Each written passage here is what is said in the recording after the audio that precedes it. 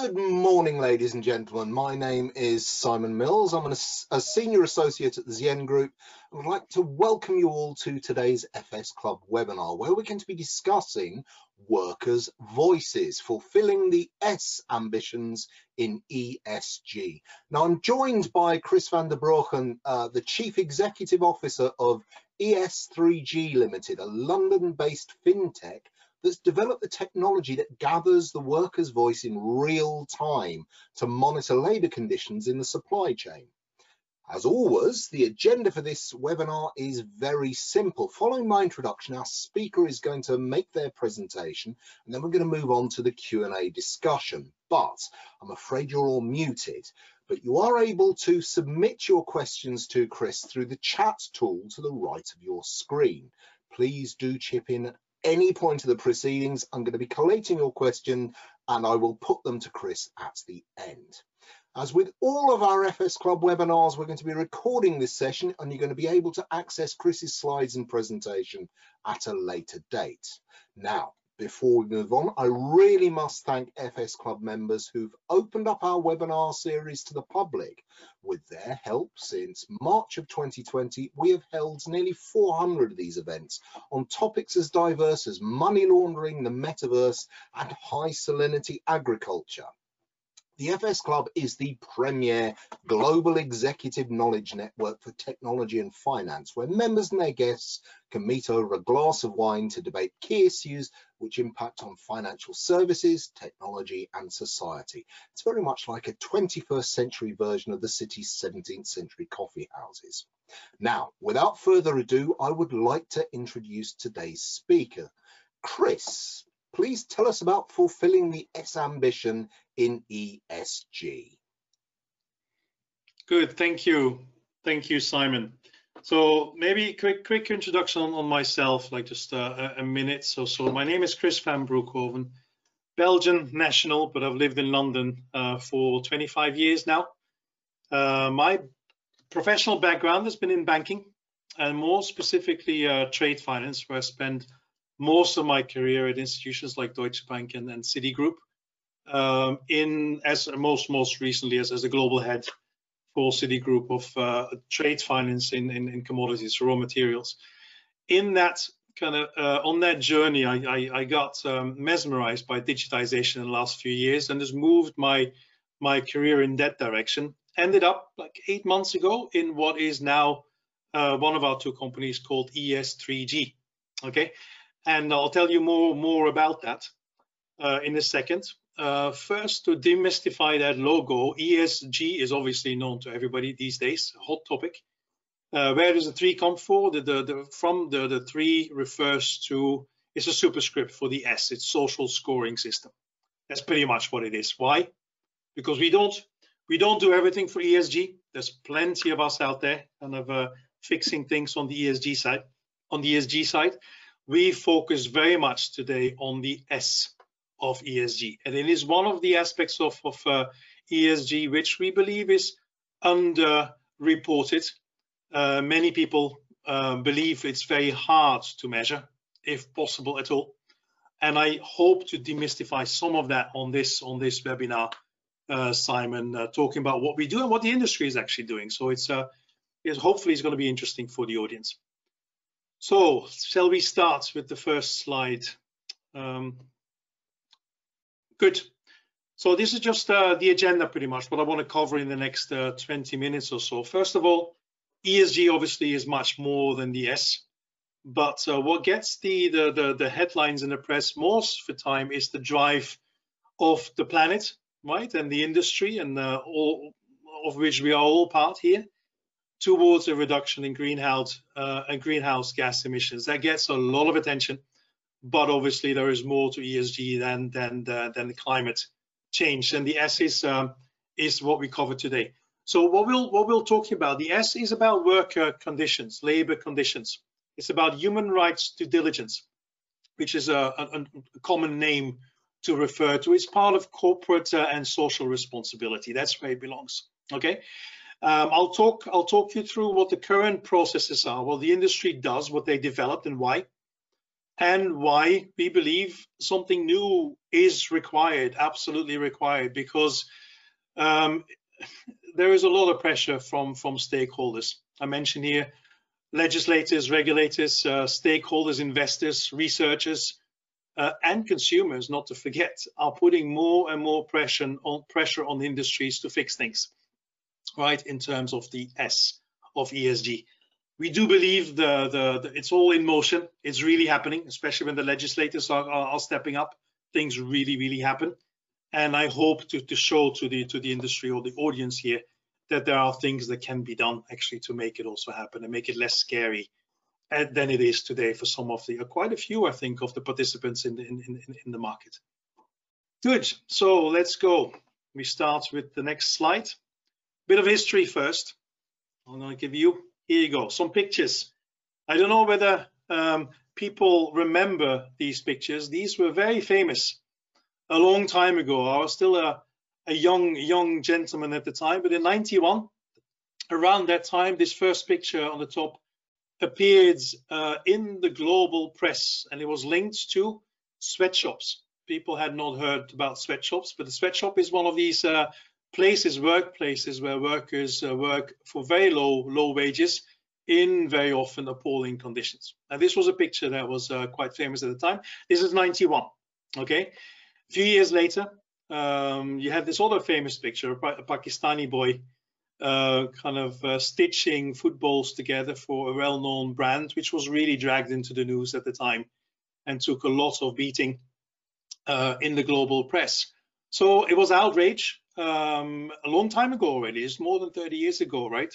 Linked to specific brands. It is not only this brand, obviously, that you can see. There were others also that had similar stories, but this is pretty much where it started. Okay, and that's why it is relevant here. We'll go to the next slide. Here you go. This is a bit more recent, right? This is about 6, 7 years ago, but a massive scandal, which is still talked about as a big example among the ethical sourcing community, right? The corporate social responsibility people among us. It's a disaster that happened in Dhaka, in Bangladesh, in 2016. It was called Rana Plaza, and it's a factory, a building that housed 5 garment producers with thousands of workers, and it collapsed because they had not taken care of the health and safety regulations, etc.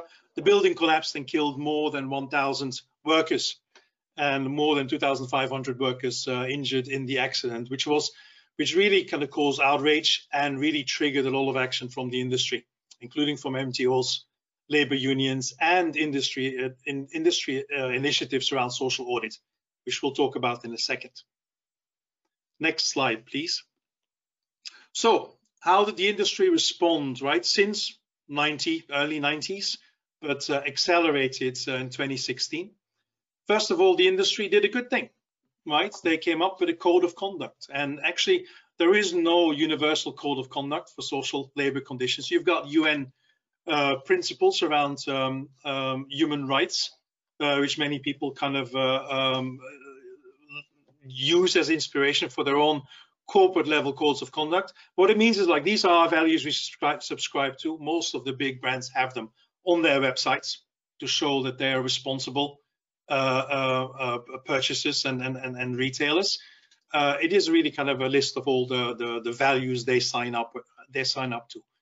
Next one. So signing up to your own code of conduct is obviously not good enough. You've got to make your suppliers sign up to that code of conduct. And how you do that? You just demand your suppliers to sign up to your own code of conduct and undertake to comply with that, to be able to qualify as a supplier. Self-certification. You can imagine this comes with some downsides, and especially when suppliers are keen, which they all are, to sell to the big brands, they will be very keen to self-certify, but it does not mean they will actually be complying with it. That's a harder thing to monitor.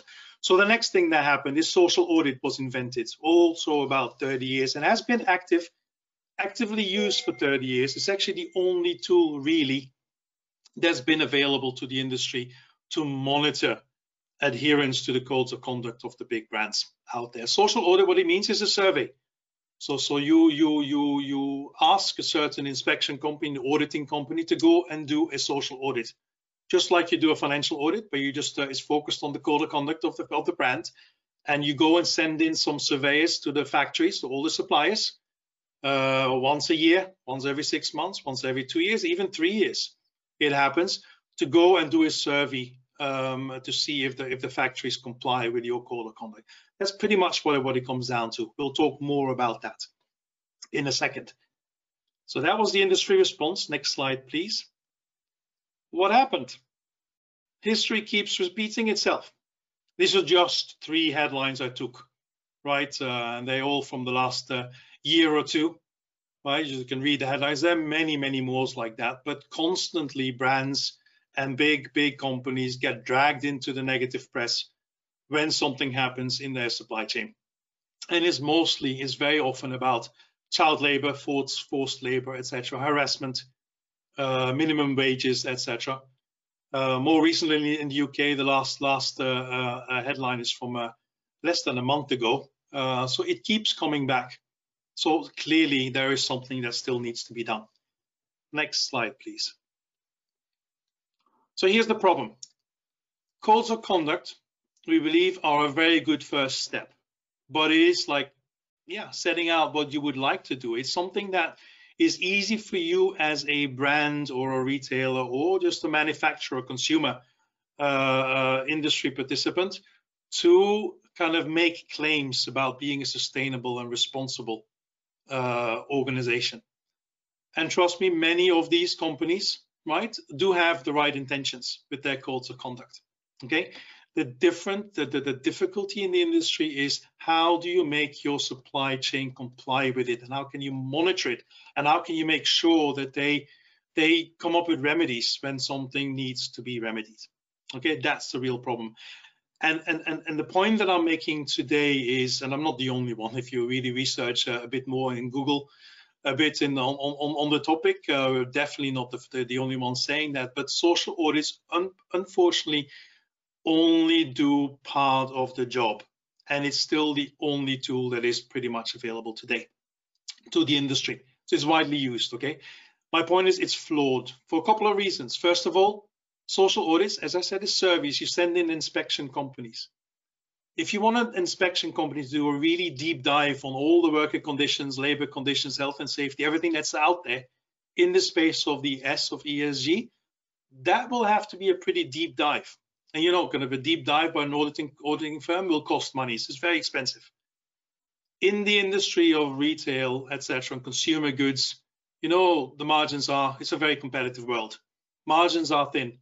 So there is no money really to do this. And that's one of the reasons why social audits, although in theory the right thing to do, send in an inspector to check, right, whether things are happening, in practice it's not really finding what they're supposed to find.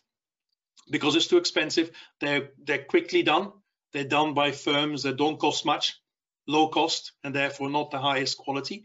That's just what it is. That's all the industry can afford really to do. Plus, it does not detect forced labor. It does not detect harassment. You don't interview 20, 30 employees or staff members or workers who are actually visible to the management, right? They are not open to talk as freely as they should to give a real feedback on how they are being treated, what's really happening in practice. So that's why we said that's the shortcomings of social audits. As a result of that, brands are still accused, as you saw in the headlines in the previous slide, are still accused of treating social issues as a PR matter, trying to kind of manage the reputational risk, right? But not as an opportunity to actually deal with human rights violations across the world. And it gets worse, as you can imagine, as you go into countries which have a big labor force or lots of people. So take Bangladesh as an example, the place where Rana Plaza kind of accident happened. They've got 160, if not 170 million people in a fairly small country. So obviously labor force is their strength. But it also means that many factories try to take advantage because it's cheap. Okay, it's ideal to manufacture, etc. It's not the only country. You got others, China, Sri Lanka. You got many others like that, obviously. But that's where the risks are, obviously. Okay, so there we go. And then for the brands, sustainability claims, they want to make them.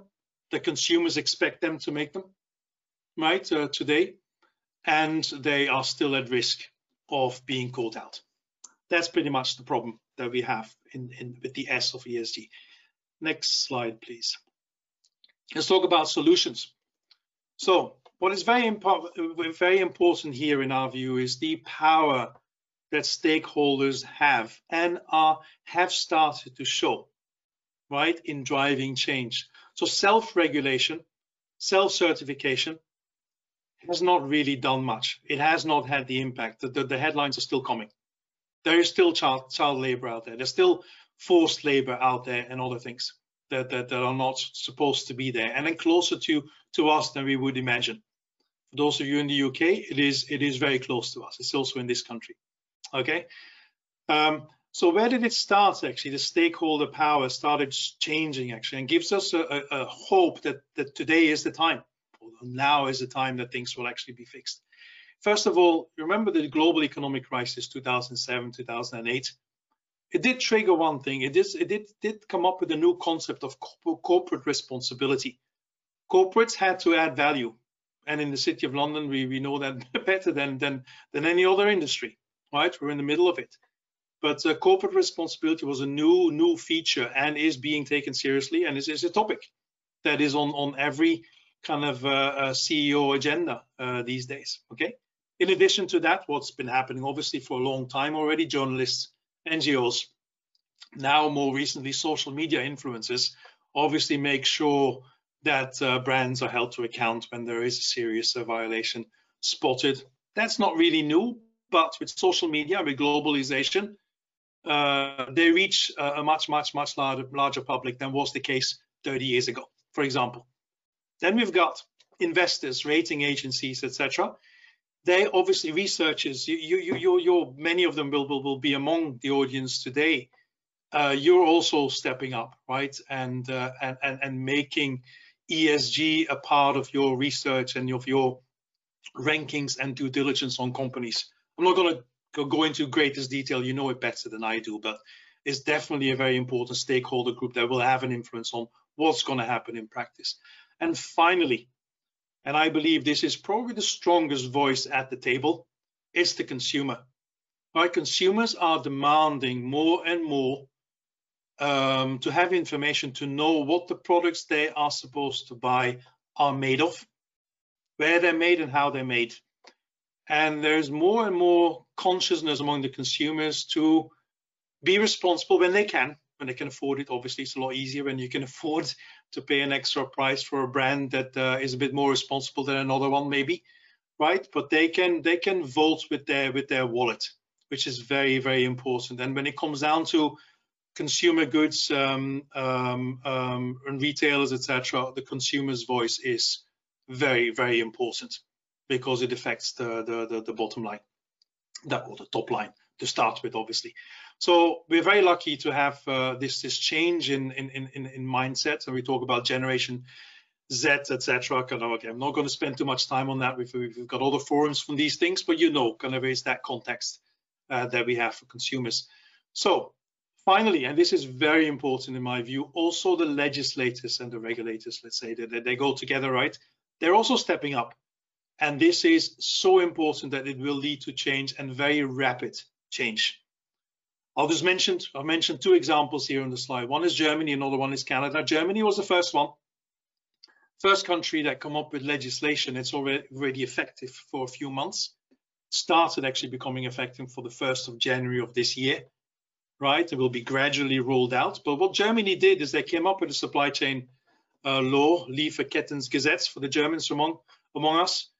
And it says, like, all the large corporates in Germany with over 1,000 kind of employees that import goods that have a supply chain outside the country are obliged by law now to monitor their supply chain for human rights due diligence. And it comes with penalties, right? Up to 2% of revenue of the multinational, the company that we're talking about. So it's really scary. You can imagine this will wake people up and drive this up to the agenda of the CEO again, right? That something needs to be done. Canada was only kind of in the news, I think, a week ago, and they passed a similar law saying that all the companies, Canadian companies, have to monitor their supply chains for violations of forced labor in particular, etc. So when these laws come in, it brings a shock effect to the industry because people are not ready for this. And when penalties are there, then it gets very scary. So people are scrambling for solutions. Okay. And as I said before, the only solutions that are out there is social audits. And they do not really kind of do the trick. Okay. So that's why we believe it is a good time actually kind of to step up and actually let technology do the thing. And ES3G is an example, right, of how we do it. And hopefully it makes you think a little bit of what is possible, etc., where these use cases will happen. But we have ways to actually monitor the supply chains for the real issues, including forced labor, harassment, etc. And we believe they should be able to complement the social audits who are better at monitoring other things than the more soft issues that matter. Next slide, please. So on ES3G, a few slides. I don't want to make this a product pitch too much, right? I don't want to abuse FS Club's generosity here to give me time in doing that, but I do have to mention a few things, obviously, right, Simon, about it, what we do, because otherwise it's all theory that I'm just talking about here. But we are talking about direct worker engagement. So if you want to know how workers are treated, ask them, ask the workers. And how can you ask the workers? Now, surveys, social audits do the same thing, but it's just once a year or once every 2 years. And they talk to a subset of workers. And when you've got a factory that employs, let's say, 5,000 workers, and you've got many of those, right, in the countries that are at risk of not being as compliant as others with their labor conditions. If you only interview 30 of them, right, sometimes you're not going to get it. Plus, it's very often coached, right, by management. They all want to come out well, etc. Anyway, not going to delve into that. So we've got to ask them. We've got to ask them anonymously and in a safe way. And technology allows us to do that. So we do it via a mobile phone app, which is downloadable on the workers' phones, down to the most simple, cheap mobile phone that has ever been invented, right? Which is obviously relevant for certain countries. And they download it for free. It's obviously in collaboration with the factory, so management knows this, and actually they promote this to their workers as a way to monitor kind of the ES, so they can show it later on to their buyers, right, who will demanding it because they have to monitor their supply chains, as I explained earlier. So we put the technology on the mobile phone app, and what we do is we just ask them questions from time to time. And it's real time, as Simon said in the beginning, because we continue to ask questions to the workers. It's not just a one-off survey. It's not a survey. Okay, so we actually entice workers to come to the app, let's say twice a week. It takes 2 minutes for them to answer 10 questions. Okay, it's very simple, very quick for them to do, but it generates a lot of data, which we then work with to process and do something with later on. So that's pretty much what we do. So that's the app. We make it look a bit nice. Just one starting slide there. We can go to the next step to give you a bit more of a view of that works. We said real time, all the workers all the time. So all the workers are able to download the app and they can access it for free and anonymously. So no, we will not share. Actually, we don't know much about the worker. We don't need to, who they are, etc. So all we know is a worker ID for us to be able to manage kind of the app in the background, and it's mostly for reasons of finding authentic answers. So what is very important here is that we can with technology detect non-genuine answers. Coaching, when it happens, when the supervisor sits next to you and says, well, you answer that, etc. our app will detect it, because we've got ways to do it in the algorithms, etc., and deviation, whatever. We use statistical models in the background to interpret the data and to decide whether a worker is genuine in his responses or her responses or not. I'm not going to bore you with that detail, but it's one thing that obviously we take very seriously. So they get 10 questions at a time out of a panel of about 80. And these 80 questions we developed all in relation to the United Nations standards, right, that I talked about in the beginning. So they're all relevant for the industry. They answer questions in very simple ways, available in all languages, obviously, because when you go to workers, you got to address them in their own language. It just doesn't take that long to translate questions when we move into a different country, etc. And they respond on a regular basis. We also use prize draw mechanisms to make it fun, right? And to let the workers come back. They usually, most of the time, they use this in their free time. Outside work, in the morning, in the evening, they can share their mobile phones when they don't have them themselves, etc. And the data end up with us, okay? And we crunch those data. That's pretty much what we do. Next slide, please. What is important here is to make the results, the feedback we get directly from workers, relevant, is to map it to, in our case, the ETI base goal. So this is the ethical trading initiative. Many of you will be familiar with this. Is actually very much a European, UK kind of answer to the UN principles, which is a bit difficult to get through and to make them more concrete. So I've listed them on the slide. So for those who are not familiar with it, but this is like the 9 dimensions of the ETI base code. And so our 80 plus questions relate to all of these aspects, right, of the ETI base code.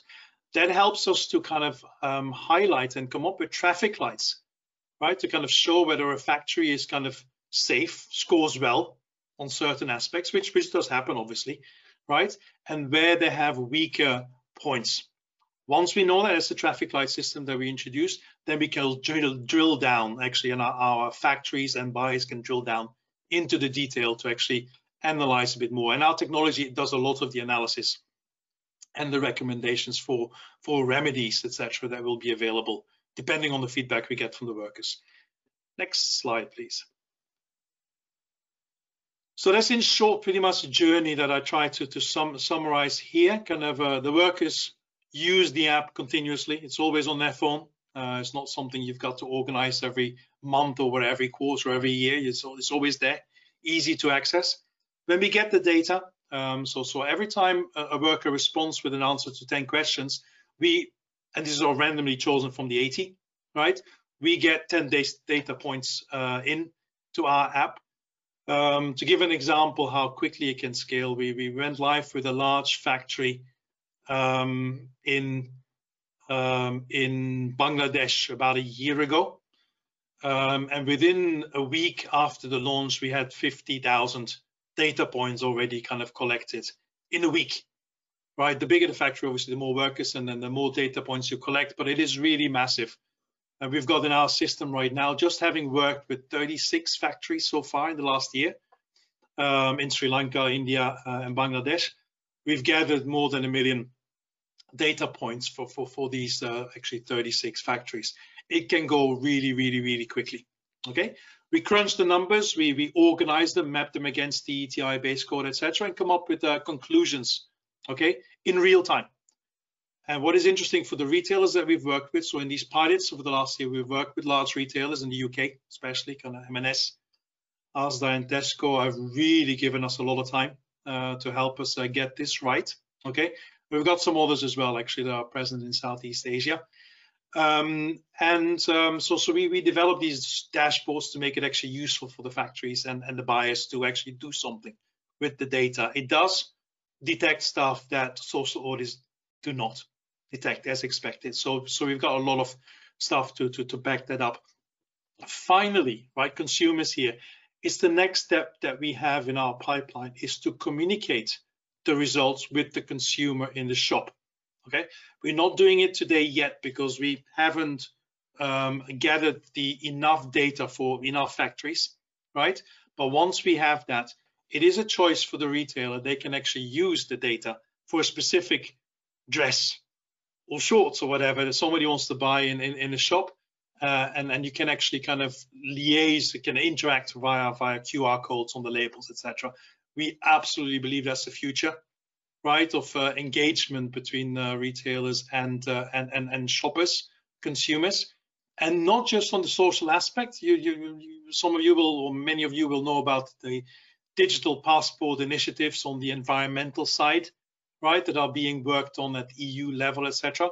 It's going to be probably a combination of all of that. So lots of ESG credentials related to a specific product will be able to communicate those with the consumer and meet that demand, and actually, yeah, help the consumer vote with their wallet in the end. And that is how change will be coming to the markets quite rapidly. Next slide, please. Good. A little comparison, right, to keep it in context of what I talked about earlier. So there's made a little comparison of what is the difference between this worker engagement that we're talking about here and social audits. We're not saying social audits should disappear.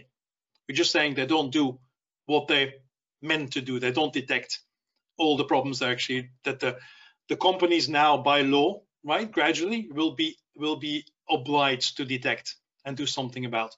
So we're saying social audits are very good at detecting certain aspects, like health and safety rules. They can count the number of fire doors, etc. You can imagine. There's lots of stuff that social audit can do easily. They can find out if there are policies in the management. What they're not so good at is finding out how management complies with their own policies. It's the management behavior that is very difficult to find out in a social audit. So direct worker feedback is a lot better at doing that. And I've listed a few of those things that actually the app picks up very, very well in practice.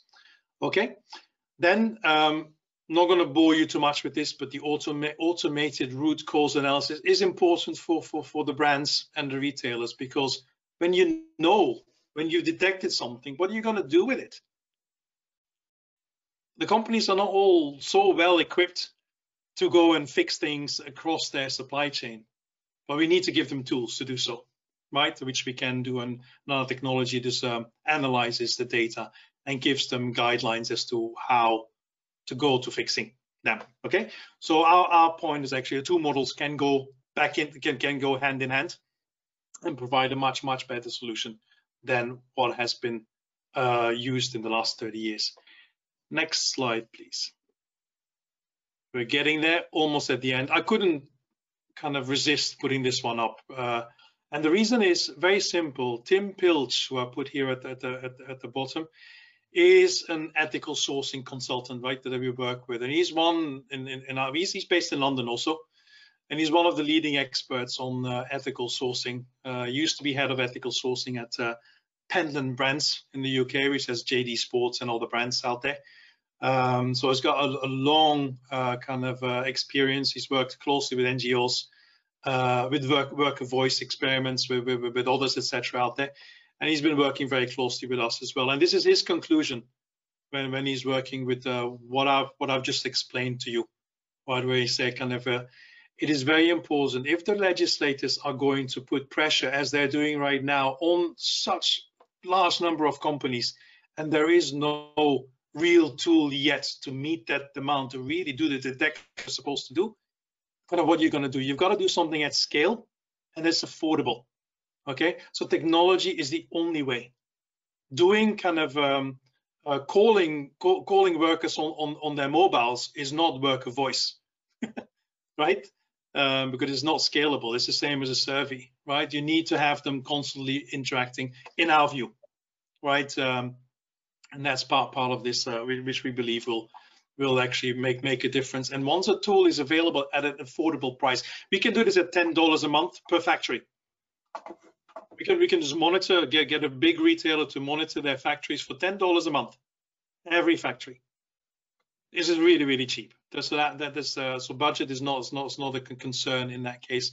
So we believe that as the technology is available, it will be a lot easier for the brands to add these things to their tools. Next slide, please. Here we go. Final one. So just a bit of a recap, right? I started off by saying that for monitoring the S of ESG, kind of it's not so simple. Social audits still have flaws, and brands still are caught out, right, by news articles. Brands really need better tools to manage their own reputational risk from a PR perspective, but also to drive impact, which they all would like to do if they could. Okay, so regulators, stakeholders, consumers, financial world, right, all putting pressure. So it is going to happen. And for those who find it very scary to comply with all those laws and stakeholder expectations, at least I hope I've shown one of the tools that are available today to actually kind of fix these issues and provide a solution to what the legislators are looking for. And yeah, direct worker engagement is what we call it. We are a startup company, right? We're backed by private equity, VC, money angels, etc. Like many. We got my contact details here in case somebody wants to reach out. Simon, I'm going to hand over to you again.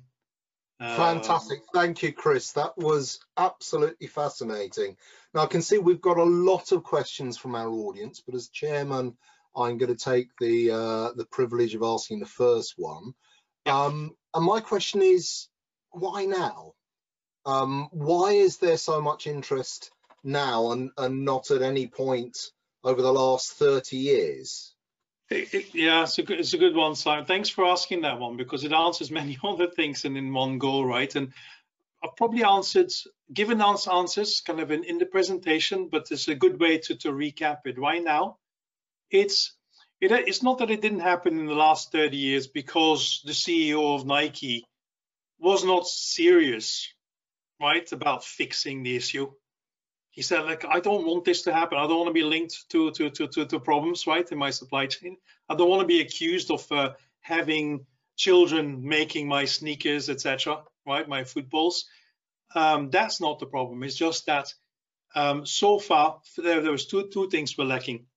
The industry found a solution in social audits and codes of conduct, which allowed the industry obviously to tick boxes, and it's been working for a long time, but still it comes back into the news. It is now, with new technology being available, Simon, with the pressure mounting because of the awareness of the consumer and the financial community also, right? Let's not ignore that, kind of and the legislators to put pressure on the brands to actually do something that has impact.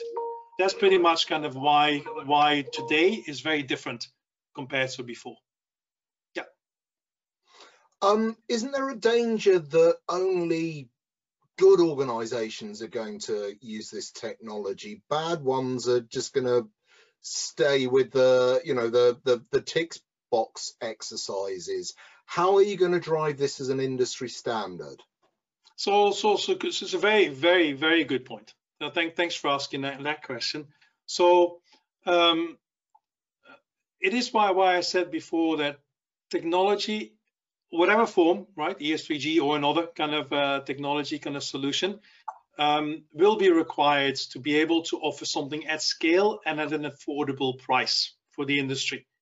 Because you've got to let the tech do as much as you can, as soon as you take the human factor out of a solution, you reduce the cost, right? And you make a solution scalable and affordable. So that is the one thing.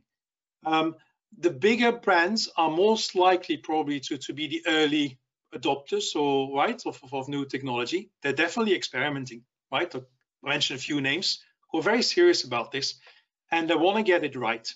Okay, smaller companies, smaller importers, etc., and including retailers and then brands, shops, or whatever it is, kind of will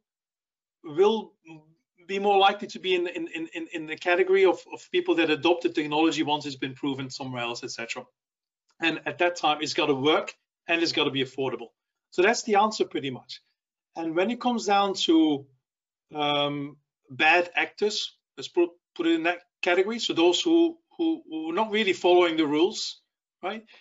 Unfortunately, they will be caught out. right? If supply chains are going to be monitored and have to be monitored, then it also means that importers have to take action, either remedy, which is usually the first thing they will try to do, right, rather than changing supplier. But the bad actors will have to change, indeed. And I was myself, whatever, 2 months ago, I think I was in Dhaka last, which is 80%, about more than 80% of the exports of Bangladesh relate to textile garments. It's a massive producer of garments. So they're very aware of it. So they're still obviously talking about the Rana Plaza incident. And yeah, they made so much investment since then, together with retailers and big brands, etc.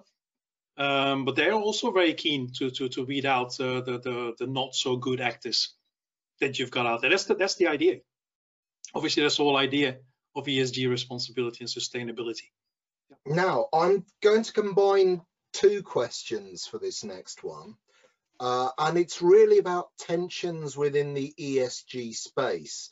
So on the one hand, do you think that the E in ESG, the environmental side, has really driven the social side out of the spotlight? You've got an example of Nestle, for example, pushing their sustainable sourcing over ethical concerns. And on the other hand, you've got the cost of living crisis. You've got people's, consumer spending being increasingly squeezed.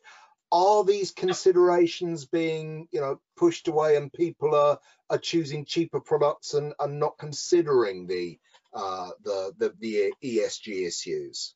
Yeah, so we'll see, right? The consumer obviously kind of has a choice, and they can vote with their wallet for. They can prefer sustainable products over others, but they've got to be able to afford them. You're absolutely right, Simon. And it's not going to be so easy for all, right? All consumers, but the trend is not going to disappear, right? And there will always be enough of a force of consumers to drive change and to make brands really focus on sustainability and be able to back their claims, because it's very important, right? No doubt that will go away. And yeah, it's not the ideal time with inflation, etc., being so rife, but it's not going to last forever either. And the trend, I think, is totally irreversible, right? That's the first thing. Then, is it being pushed aside, right? The ethical side, or the S of ESG versus the E? I don't think it's being pushed aside, but it does not get as much priority as the E. And I think that's for good reasons. It's a lot easier to explain the E than the S, right? And because it's much more visible as well. So with obviously COP26, 27, it's in the news. When people are told, like, look, our children or our grandchildren are gonna survive on this planet, right? If we don't do something about it right now, that's scary stories that have an impact on people. Social conditions of workers do not impact people in the same way as directly, okay? Although people care, okay? And one of the reasons why the S has been kind of a bit put in the background, probably because many people think it's so difficult to measure and to detect in the first place. So, but it will come back, because legislation and stakeholder expectations, they also focus on the S. It's not just the E, even the G, right? Gets attention. I hope that answers the question, Simon. This is another interesting question we've got here, Chris, which is about the form in which information is given to consumers. And the questioner is saying, could you, for example, rank companies 1 to 5 on how their workers are treated? But I'd like to add to that. Nowadays on packaging, you get a lot of consumer information. You get information about the salt content, the fat content, carbon, etc. It's how can you actually ensure that consumers don't receive information overload with all these ESG issues? Yeah, that's fine. It's a good question, right? Because there's a lot that you want to that you can share about information, etc. There's a few things, right? First of all, as you say, kind of shops, retailers make claims about their products, right, on their labels, right, with sugar content, etc. What is important is that going forward, more than ever, is that all the claims that are made have to be backed up with data, okay? Because there's still some brands being accused of making claims on their products, but not being able to substantiate them enough, etc. So that's a trend that will continue. When I mentioned the example of the QR code, right, on a label in a shop, a clothing kind of retail shop, is just one example of communicating with the consumers. We do believe, having discussed things obviously with market participants, that this is coming. It already exists in certain areas, right, like this, but very much kind of the communication with the consumer, we do believe, will need to be controlled by the retailer. Okay, the retailer is not going to give up control, right? Kind of say, you ES3G or you somebody else, we just let you put on that QR code whatever you like, right? There's a third party. That's not going to happen. I don't think so, and it's not really needed either. What is important is that whatever information is put on the label, right, via QR or in other ways, is just substantiated. Yeah. And that's where we come in, because the retailers, we have all the data to back it up, right? And the same thing is happening on the e-space, Simon, with the product passports initiative, etc., for the EU. It's all about data. Yeah. Now, Chris, I can see that we're running out of time here. There is an interesting question that I don't think that we're going to have time to ask you, unless you're very, very brief, and it's about anonymity. How can you ensure the anonymity of the respondents? Say, for example, there's litigation and the litigants demand your records. Do you strip the data of anything which enables you to identify the respondents? Exactly. So the idea is not to identify who gives an answer. No, the idea is to get real direct feedback. That is what the app is about. Okay, so we do deal with anonymity in a way that we don't even know the names of the workers. Okay. Excellent. Chris, so I'm going to have to stop you. I'm going to have to stop you there, because we are definitely up against the clock here. Now, I understand that you have a 2-minute video that people can have a look at. I'm afraid we're not going to be able to share it during this live broadcast, but if you have a look at the recording which we're taking in this broadcast, you'll be able to see the 2-minute video. I'm terribly sorry that time has caught up with us, ladies and gentlemen. I know that some of you still got questions to ask.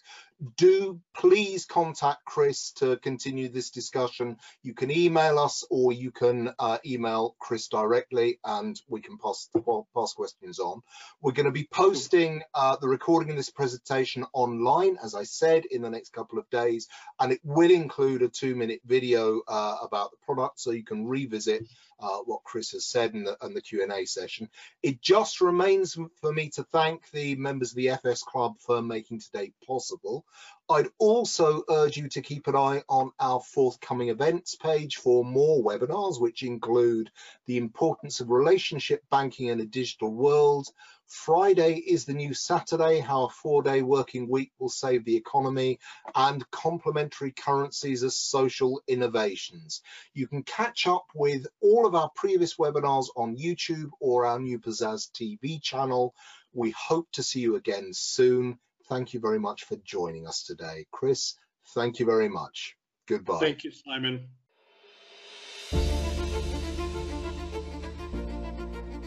We bring supply chains to life.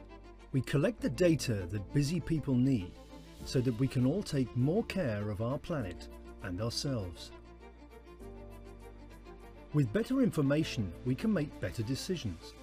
We give the supply chain a voice by connecting workers directly to the consumer in the shop and online. Our systems can tell you how workers are treated from day to day, and it's quite simple. They tell us, and then we tell you. It's real-time information delivered directly to your mobile.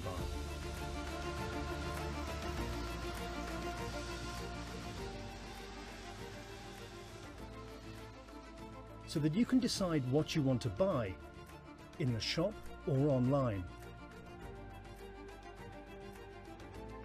Our apps are simple and easy to use, and individuals cannot be identified.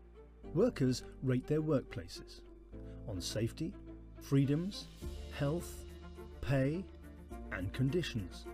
And we deliver that information via a QR code directly to the customer in the shop or online. Transparent information, simply delivered, means your customers can make better decisions.